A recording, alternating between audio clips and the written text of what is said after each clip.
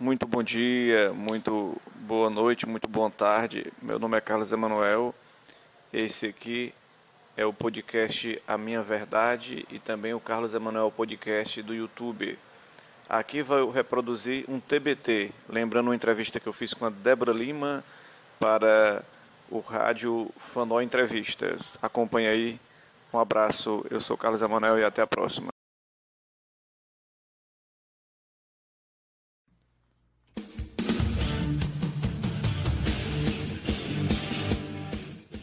Boa noite, hoje 21 de setembro, dia do radialista, parabéns a todos os radialistas do Brasil. Meu nome é Carlos Emanuel, estamos aqui começando o programa Fanor Entrevista. Direto do estúdio da Fanor, com a produção de Roberto Eduardo e a sonoplastia de Luiz Carlos. A nossa entrevistada praticamente dispensa apresentações. Ela iniciou sua carreira bem cedo. Começou imitando a Xuxa e o grupo Balão Mágico para os colegas de escola. Conquistou o reconhecimento ainda muito nova quando venceu um concurso para talentos infantis com a música Vamos Brincar de Índio, da Xuxa. Já mais madura, formou bandas e se apresentou em diversos lugares da cidade e fora dela. Em 2001, ficou entre os finalistas da primeira edição do programa Fama da Rede Globo.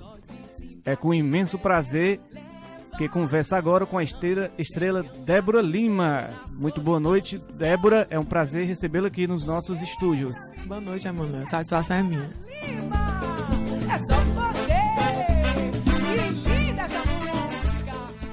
Queríamos saber como foi o início da sua carreira, que você contasse as principais dificuldades que você encontrou no começo da sua trajetória. Assim, né? Eu comecei muito nova. Profissionalmente cantando aos 17 anos, e dificuldade não teve assim dificuldade. A minha dificuldade maior foi assim vencer o meu, como é que eu posso dizer, mostrar pra mim mesma que eu podia, que eu tinha talento, e mostrar para as pessoas que gostavam do meu trabalho o meu potencial. E foi graças ao Domingão do Faustão, como você falou, foi em 2001, acho que você falou Fama, mas é no Domingão do Faustão. Em 2001 que eu consegui mostrar o meu talento, a minha voz para nível nacional e ser reconhecida no meu estado. Muito bem. E, Débora Lima, assim, eu queria saber qual foram as suas principais influências assim, na música, em quem você se inspirou para compor, assim, para cantar. Quando eu comecei a cantar, justamente aos 17, eu cantava música baiana, na barraca da minha mãe, na barraca Rebô, onde o fortalezense marcava presença garantida toda quinta-feira e todo domingo, era com Debora Lima. E eu cantava muito Ivete Sangalo, Daniela Mercury, a Ivete ainda na época da banda Eva, que ela cantava na banda Eva, e eu gostava demais. Aí Banda Mel, Márcia Freire, gosto demais de Rita Lee, Zizi Posse, Marisa Monte, é uma infinidade, até porque a música brasileira era muito rica, mas a minha inspiração maior foi a Ivete. A gente percebe assim que você o seu estilo de música é diversificado, né? No show eclético. Seu você toca de forró, axé, brega. Isso. E assim você tá com quanto tempo que tem uma banda assim própria? Faz tempo que você tem uma banda própria tocando com você? Que eu canto há 15 anos, né? Mesma e banda? Com a minha banda foi justamente depois do Domingão do Faustão, que eu praticamente assim saí do anonimato em relação ao Ceará, e foi onde a Débora Lima começou a ficar conhecida, né? Porque apareceu a nível nacional, nos programas locais também, e foi de onde eu montei a minha banda. Vai fazer 10 anos, tem 10 anos a minha banda. 10 anos. E você, durante esses 10 anos de carreira, assim, você acha que teve muita dificuldade para você, assim, crescer na música? Teve muita dificuldade, você enfrentou muitas barreiras para chegar ao sucesso que você é hoje aqui em todo o estado do Ceará? Ah, sim, Emanuel. Esse ramo, entre parênteses, assim, é difícil, porque tem muita banda, tem muita gente boa. O que eu acho que deveria ter mais no Ceará era apoio aos talentos da terra. Às vezes dão muito valores aos talentos de fora e não dão aos valores daqui. Então, eu acho assim que o Estado deveria apoiar mais essas pessoas daqui. Inclusive os próprios cantores que já são consagrados nacionalmente, como o Fagner, ter essa visão voltada para cá. Por que não? Tem tanta gente boa que tá faltando oportunidade para crescer, tem talento e não tem oportunidade. Isso me entristece. Isso aí, a questão da oportunidade é complicado, sabe? O que você acha que assim, poderia ser feito para mudar isso? O que poderia ser feito para que essa situação mudasse? Acho que concursos, sabe, assim, de talentos, para ter a visibilidade, o apoio da TV, na rádio, divulgação mesmo, criar, tipo, antigamente não tinha os concursos de novos talentos, onde teve tanta gente aí, Elis Regina, Jair Rodrigues, a mesma coisa. Festivais da Record, festivais, exatamente. Norte e Nordeste de música também. Exatamente, tanto para intérpretes, como compositores também, entendeu? Tem muita gente boa aqui. E essa sua carreira, assim, todos esses seus discos foram independentes ou você tem um selo, assim, que você... Não, são independentes. São independentes. Já são quantos discos que você tem na sua carreira? Assim, a maioria dos CDs que a gente gravou são ao vivo, né? Não é cover. Esses CDs agora, esse passado, que esse tá tocando, eu tive 4 canções que Dorival Dantas, que é o compositor dessas músicas, Paixão Errada, Valeu, Coração Teimoso e Chega de Problemas, deu a oportunidade de gravar e eu gravei com muita satisfação. E nos meus shows a gente toca e a galera abraça com muito carinho. Tem uma frase que você fala muito nos shows, assim, que muito citado, só o poder, né? O pessoal foi curioso para saber como é que surgiu essa sua marca registrada, digamos assim. Rapaz, foi assim, a gente tava fazendo um show, eu ainda lembro, foi lá no Lupus Beer, ainda tem essa casa de show lá na Praia de Iracema. Hoje mais voltado pro humor, mas a gente tocou lá há 4 anos, a gente tocando lá e tal, aí eu fui apresentar a banda. Na guitarra, fulano de tal, no teclado, fulaninho. Aí na hora do baterista, na bateria, Paulinho. Aí ele fez um solo, pá, tacatum, chega, me tirou de tempo na música. Ele disse, só o poder, cantora. Aí eu, pronto. Depois daí eu disse, esse solo aí foi só o poder mesmo, tirou até a cantora de tempo. Você é uma pessoa de fé, assim, muito... Demais. Cada fé, né? E como é a sua rotina de trabalho, Débora Lima? Assim, como é que você faz o dia a dia, assim, na música? Sua rotina de trabalho diário pra compor, pra cantar? Sim, a gente toca na semana fixa nas terças, que é no Hits Brasil. A nossa agenda, isso fixa, a nossa agenda a gente viaja muito para o interior do Ceará, faz muitas festas particulares, como recepção de casamentos, aniversários de 15 anos, confraternização de empresa. Foi festa, a gente tá dentro. E assim, você tem um público específico, você toca para aquele público, você... É muito variado, a faixa etária é da criança até a boa idade. E assim, a sua relação com os fãs, como é? Você tem eu tive num jogo do Ceará recentemente e vi uma faixa sua lá com um fã-clube. Você tem um fã-clube do Ceará, torcida organizada? Tem, né? O nome do fã-clube é Só o Poder. Esse é uma fã muito que eu gosto demais, e a Arinha, que ela, geralmente, todo show do Ceará, ela tá lá no PV. Inclusive, teve um que eu fui com ela, a minha família, assistir. E ela é uma fofa, assim, onde a gente vai fazer show, ela tá nos shows. Não só ela, como o pessoal do fã-clube. E muita gente, graças a Deus, abraça o trabalho da Débora Lima, que vai aos shows, compra o CD, compra blusa, faz de tudo pra comparecer. E eu digo assim, pro artista não tem coisa mais gratificante do que o reconhecimento do público, do fã.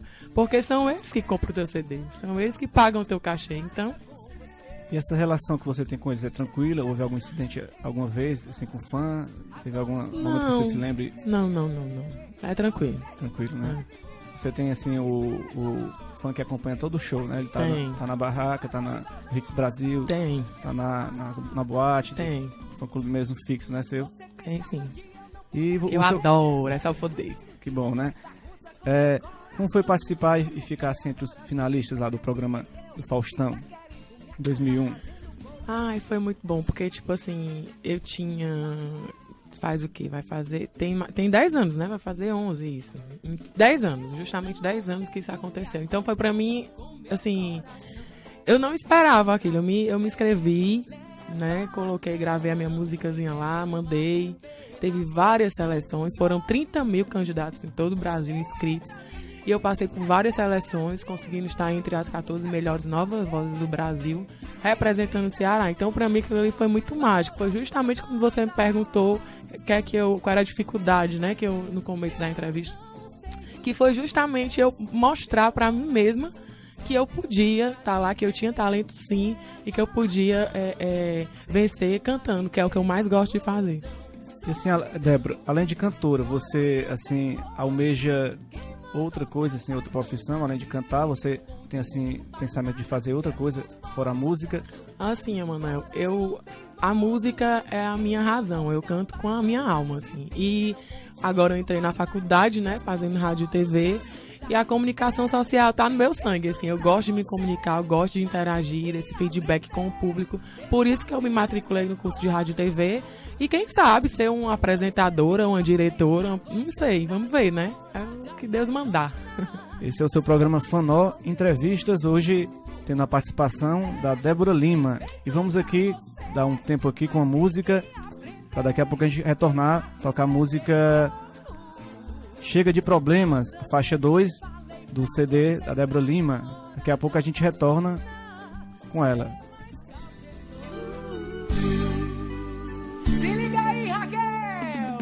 Bora, Daniele! Beijo, Beth, beijo, Didi! Eita, menina, alegria! Debora Lima!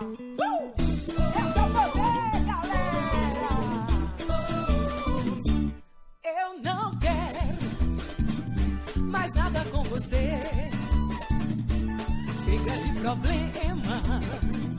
Agora vou viver. Diz, eu não quero mais nada com você. Chega de problemas. Agora vou viver.